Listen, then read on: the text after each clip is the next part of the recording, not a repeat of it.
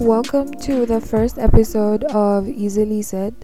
I'm your host, Leander Chula, and this podcast is basically a fun literary review with lots of gossip because I like gossiping and I like literature as well. And I'm not even afraid to admit that because a lot of you like gossiping and you don't even say yourself that you like gossiping. Like, you're just like, nah, I don't talk. Can't you? Anyways, sorry. That was a bit ghetto, but yeah. Welcome to the first episode. I hope you guys enjoy this and you learn something, and I'm learning through the process as well. And hopefully you start reading more. I think reading is a great way to open up your mind and for you to be more in tune with the world around you and even with the world within yourself, with your world internally, with your head, with your heart, your mind, and your soul. And I hope that me being concise and short and sweet could lead you to read more. And if you don't want to read whole books or poems or dramas, you always have my podcast to kind of be like, oh, I still kind of know about a book, which is always good knowledge, which is always fun. So this is my first project like this, so please don't be too judgy, and hopefully it goes well. It's just a passion project, and I would love to continue doing stuff that I'm passionate about.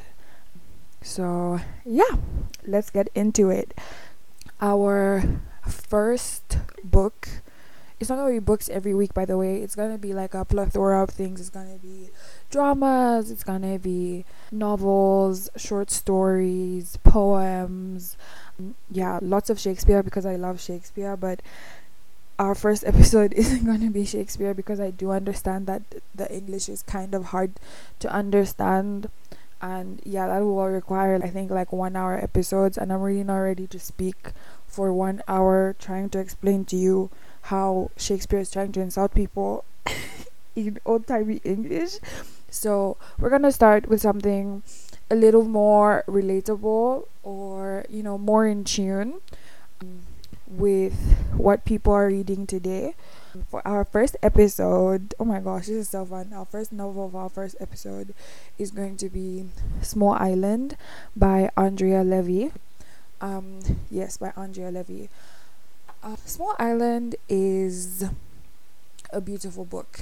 It has 4 protagonists, so 4 main characters, and what's great about it is that it's narrated by 4 different people, and you see events unfold from 4 different perspectives, and then they kind of all conglomerate, they kind of all join into one great book and one great story. It's like 4 different stories that just merge into one story, and it's just all beautiful and mushy. The narrative structure of the book is really interesting in terms of how we perceive things, and especially because the 4 narrators are so different. They're really, really different human beings, but you see that their experiences intersect and intertwine. It's really beautiful. So for those of you who haven't read Small Island, and I know it's not that what is it called, not that famous of a book, we're just going to do like a brief synopsis of Small Island so that we're all kind of on the same page of what the book is and what it's about.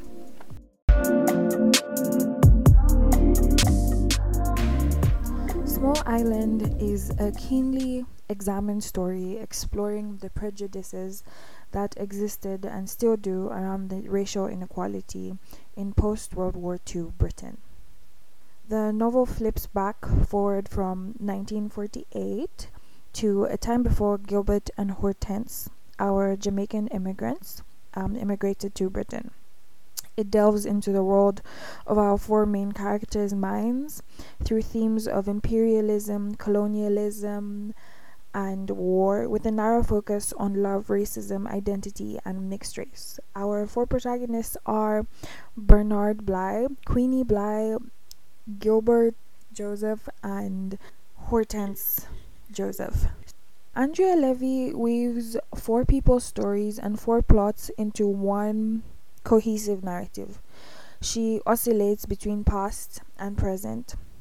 Gilbert, Hortense, Queenie, and Bernard tell stories individually.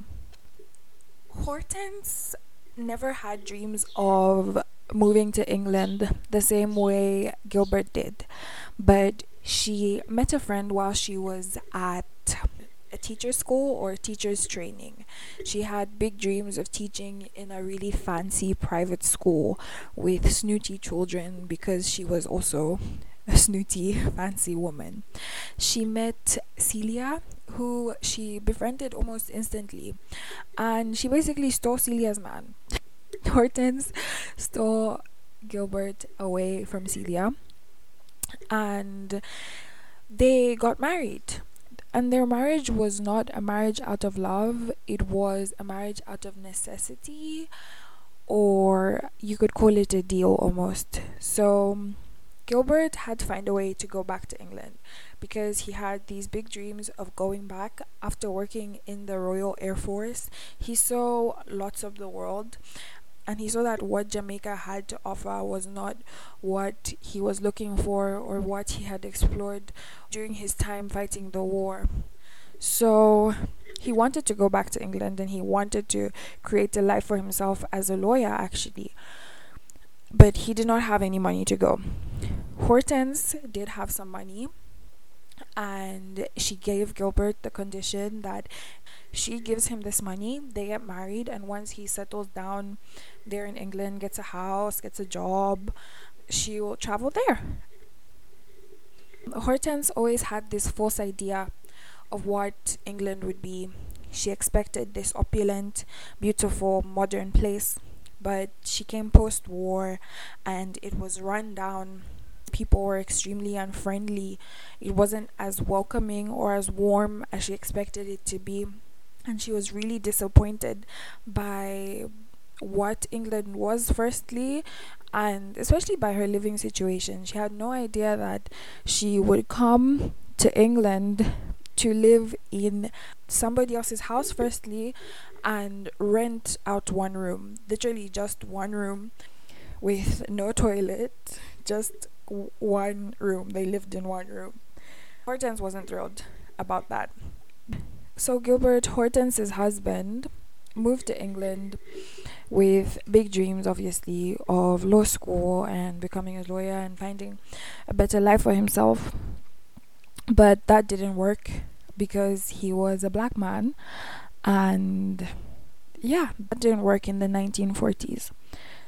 Gilbert was lucky enough to have befriended a lady named Queenie while he was serving in the RAF, or Royal Air Force.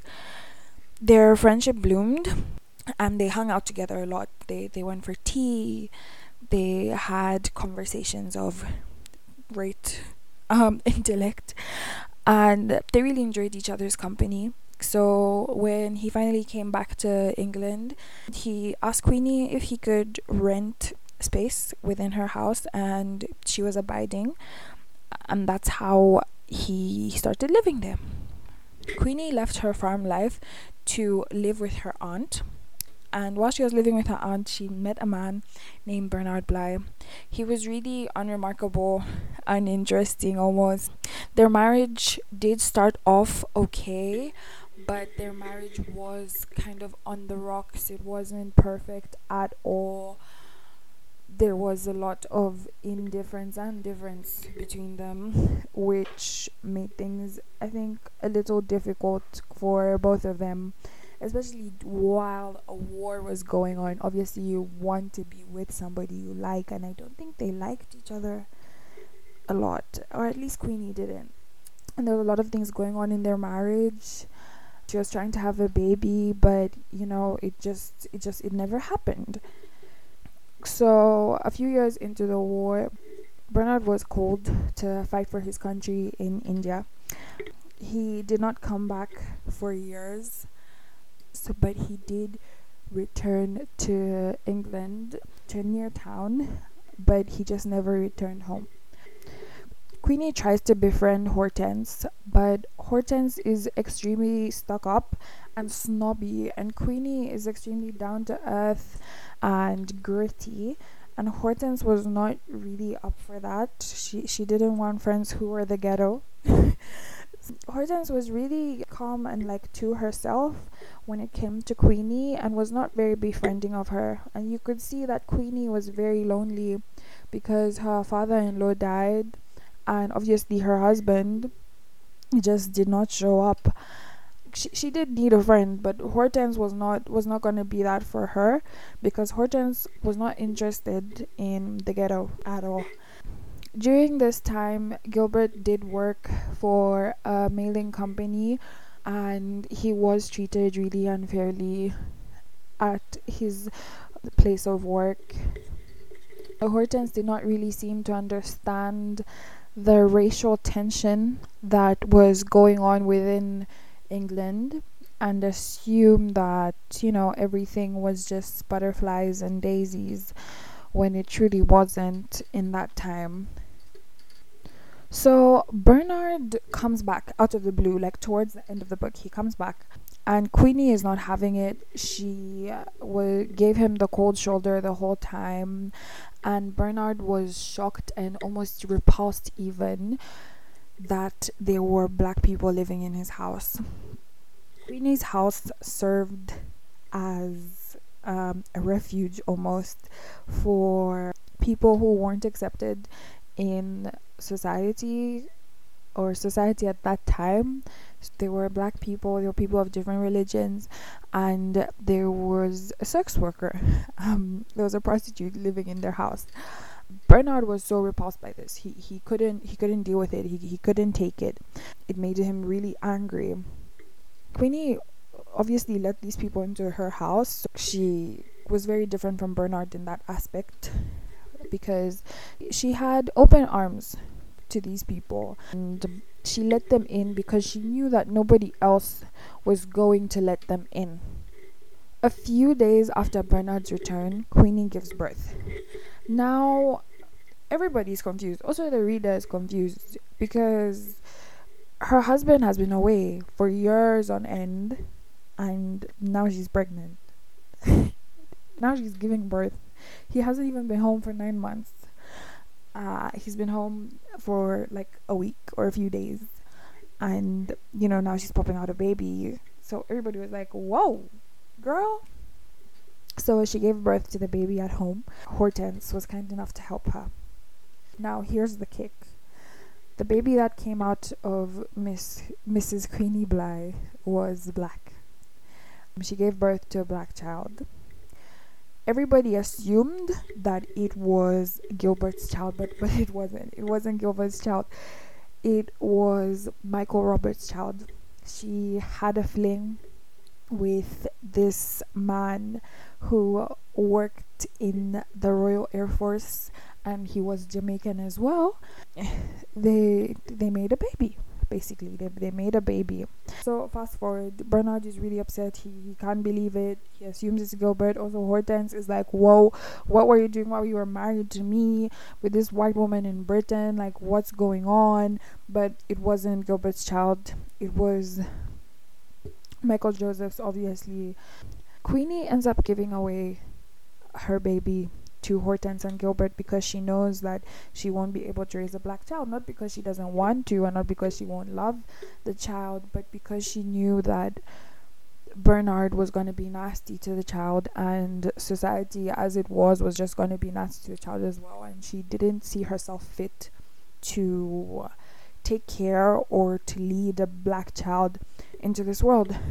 Gave her child away to people who are more equipped, more relatable, people who will be able to kind of steer the child in the right direction and give them better advice than a white woman could to a black child. She gives the child away, and Hortense and Gilbert move out into their own house, finally in love.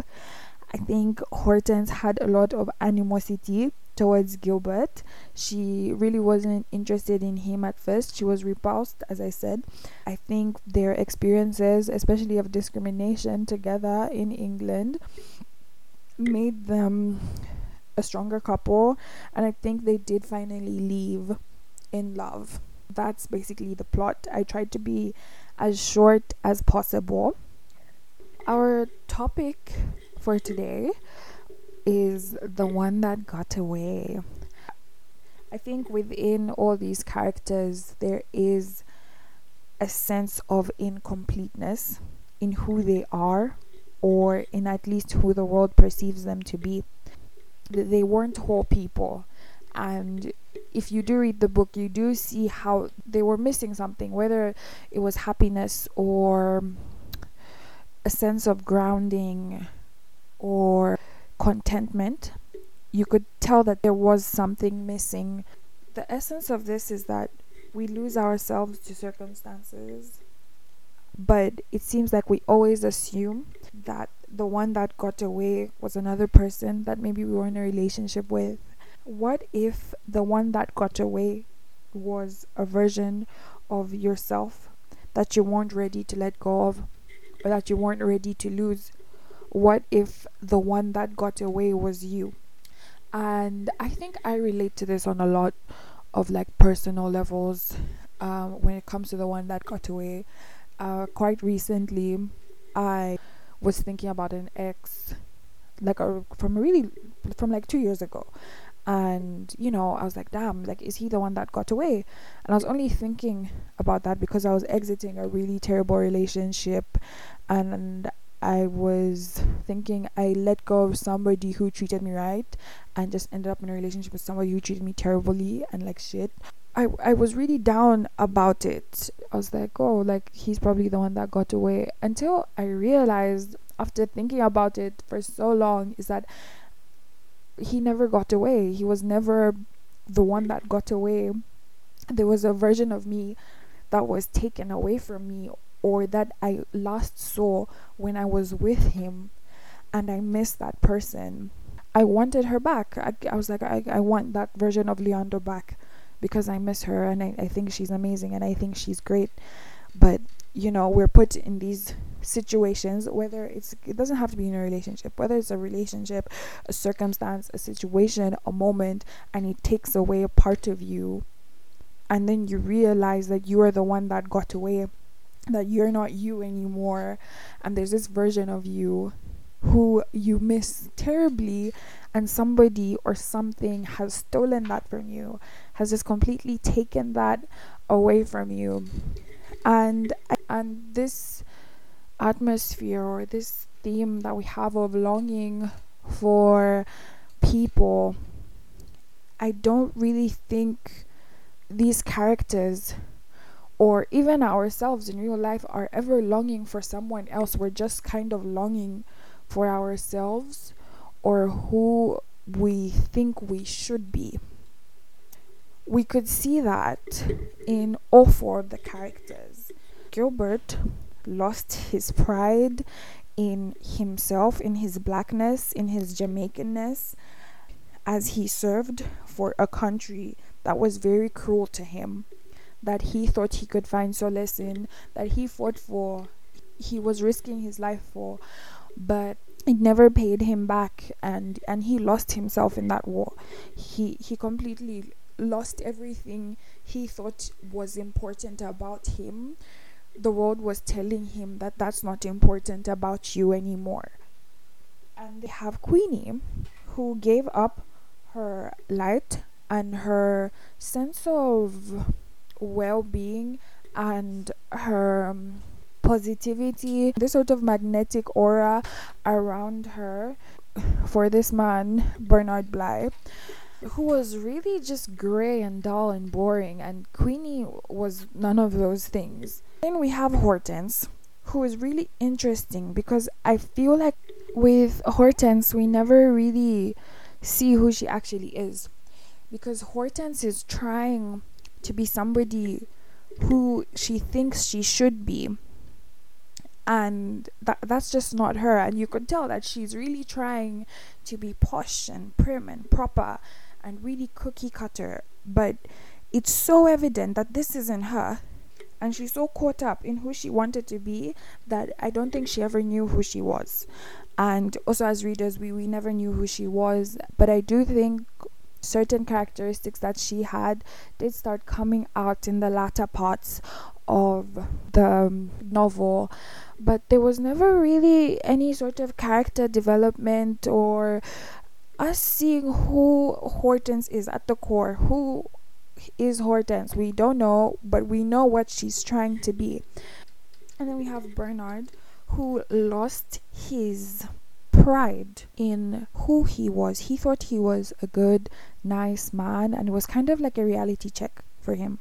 I think he lost this version of himself that he thought he was, just to be introduced to a version, just for him to be introduced to who he actually is. And he had lost that person. He lost who he thought he was to the war, and he had to accept who he was because of the war. The war forced him into acceptance that this was who he was. So, going back to Michael Roberts.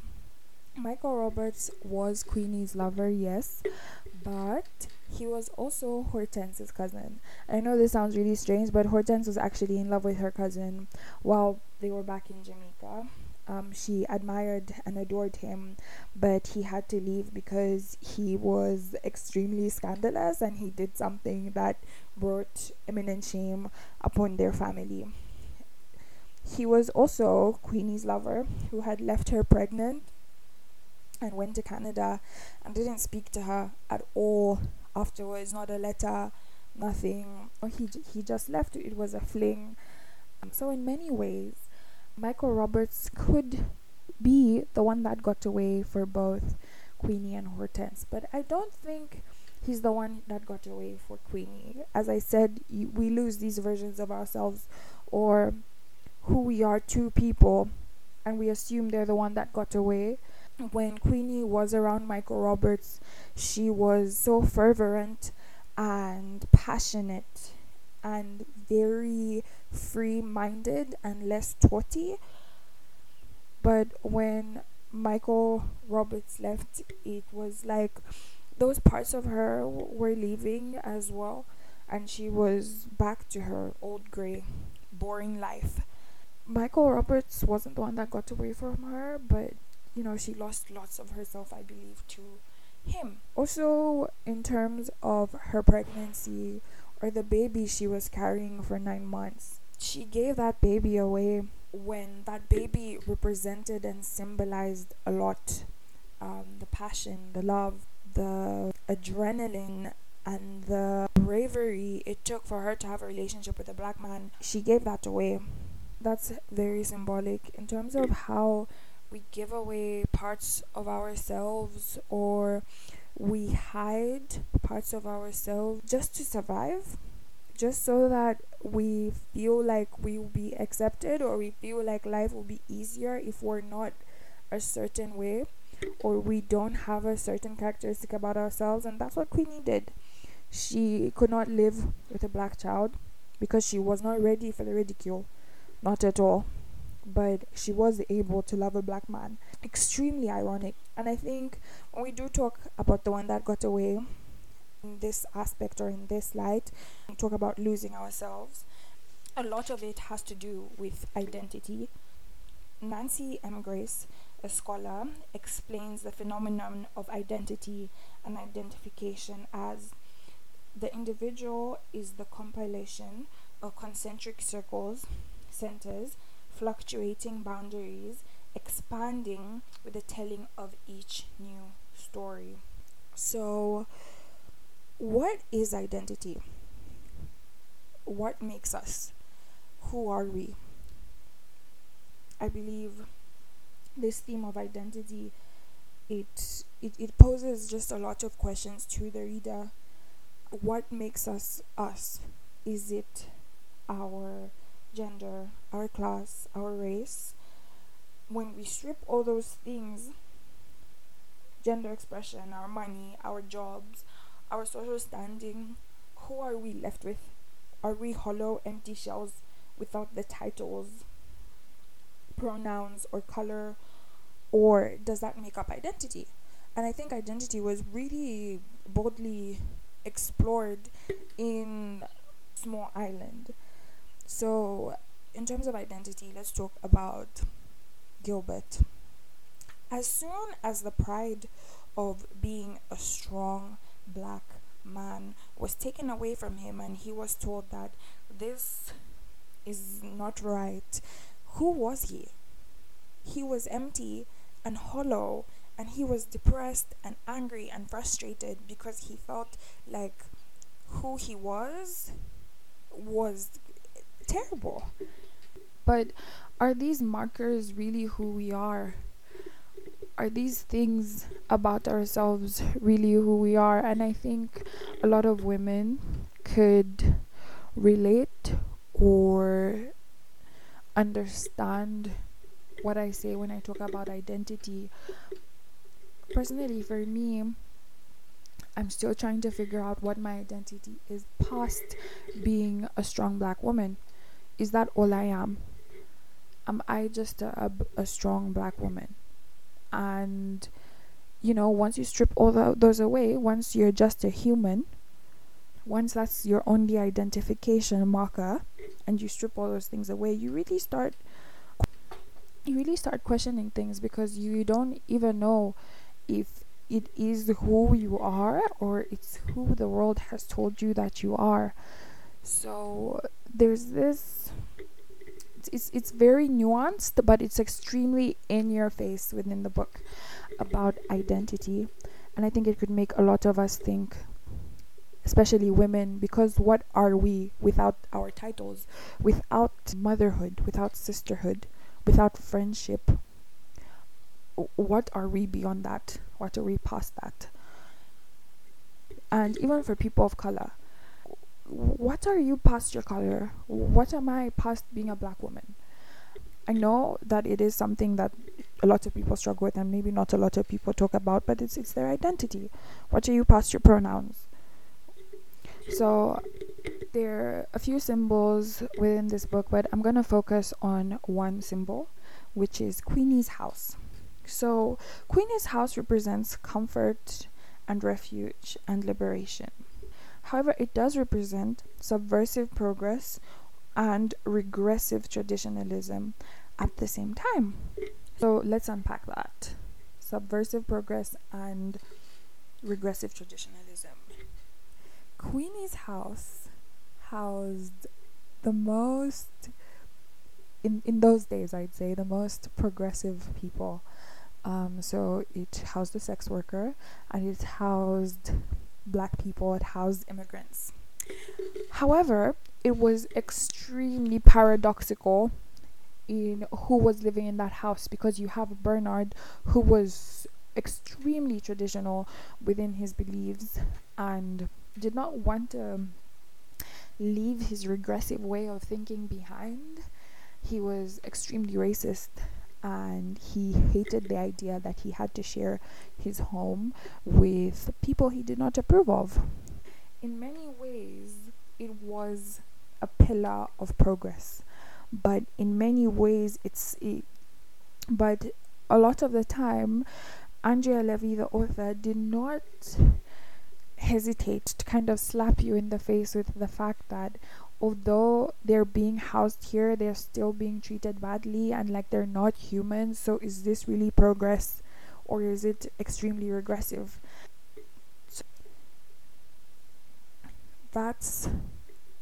So the house isn't only a place of refuge, but it is also a battleground. Let's think of this house as a person, and I think all people could relate to this house, just like any human mind, any human body. We have all lived in this body for all our lives, and we could call it a house, right? It houses us in our bodies for all our lives, and we're never going to live in another body. But many of the times, the views that we hold or the morals that we have may be extremely contradicting. And that gets very confusing when you have different views in one mind, and different voices, and you're trying to kind of unpack and think about that. So the same way the house was a battleground, and in many ways that's a metaphor for the human condition and the human mind. So let's take an example of Gilbert.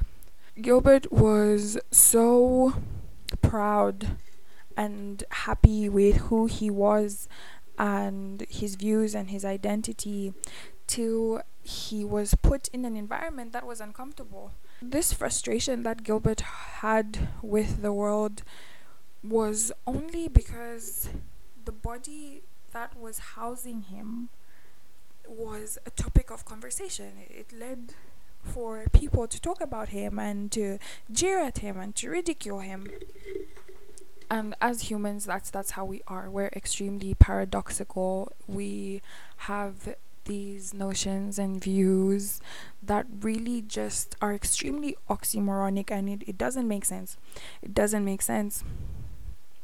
But it's your body and it's you and it's your mind. No matter how crazy everything is up there, you're not gonna leave it because it's home and it's where you'll always be. And Andrea Levy used Queenie's house as such a great way for us to kind of unpack and understand that our bodies are in many ways a place of refuge and comfort because they're ours, but in a lot of ways it's extremely uncomfortable to live with our thoughts just because of how paradoxical they are and how opposing they are, which could lead to your mind being a battlefield or a battleground. And the beauty about this house, about Queenie's house, is that despite the issues and despite the problems, everything kind of worked itself out in the end. And that's how life is in general. It just works itself out, and our head rearranges itself to accommodate us better, to make us more comfortable living in this body that we were given. So I think a lot of us could kind of relate to this sort of confusion, I would say, especially if you're black and you're Zambian, especially if you're a person of color and you're living in an ex-British colony that still has a lot of British influence, or British influence from a long time ago, of course. But in Zambia, at least, I've seen that a lot of people try and refute tradition and refute culture and refute who they actually were to strive for this westernized version of what life should be, and they kind of leave who they actually are.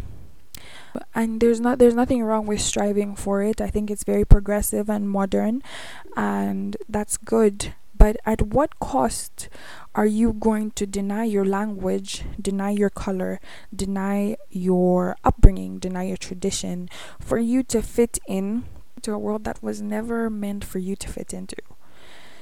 Until that world could accommodate your tradition and your culture and the beauty and richness that you carry from your home country, then maybe that world isn't for you. Until it's okay with your language and with your tradition and with your food, then that's the world for you. But I think it's also translated into like legislation. There's a lot of laws, rules and policies that we do have in Zambia that are from our colonial times that haven't changed, and we stick to that, to this British version of Zambia, I would say. Also, official language is English. We don't recognize any of our local languages as official languages, which is crazy. How far are you going to accept the identity that is pushed onto you? How long are you going to accept that identity and not accept who you are and what your identity actually is and where you come from, where your roots are embedded? strong deep into the ground into this country. I'm not ridiculing anybody who feels uncomfortable with their background or their tradition or their culture, but I do feel like this theme of colonialism and race does transcend more than our two Jamaicans. But any ex-British colony or any person that lives in an ex-British colony is going to relate to Gilbert's and Hortense's story, because there's such a contradiction in who they are and who they're expected to be, or what is accepted by society. So when it does come to identity, I do believe that colonialism does really mess with people's heads, especially if you're in an ex-colony. It's very confusing just because of how deep or how embedded, colonial rule has. It's really left its stain on culture and Zambia and who we are. Just something for you to think about identity. Who are you past your role, your belongings, your race, and your gender? Or do those things make you who you are? And are you comfortable with who you are, or who you're presenting to the world, or who the world perceives you to be? Are you comfortable with that version of yourself, or the versions of yourself in other people's heads? And do you feel like your identity is determined by your circumstance and status, or is it determined by who you are? But obviously, what makes up who you are? That's it for our first episode of Easily Said. I am so thankful that you've gotten to this far. I hope that the book was interesting, and maybe you could read it and get the whole story instead of the extremely quick narration I gave you. I would love it if you subscribe to whatever platform you're listening to this on. I hope you subscribe to this podcast if you liked it, and if you didn't like it, that's okay.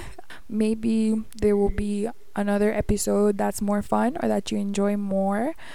But I'll see you soon. Thank you so much for listening. Thank you so much. And if you're into any other sort of books, or like want book recommendations, or would like me to cover certain topics, even if it's just not about books, like history, social issues, you could always hit me up and tell me, and we'll work something out. So thank you. Catch you later. This is Easily Said.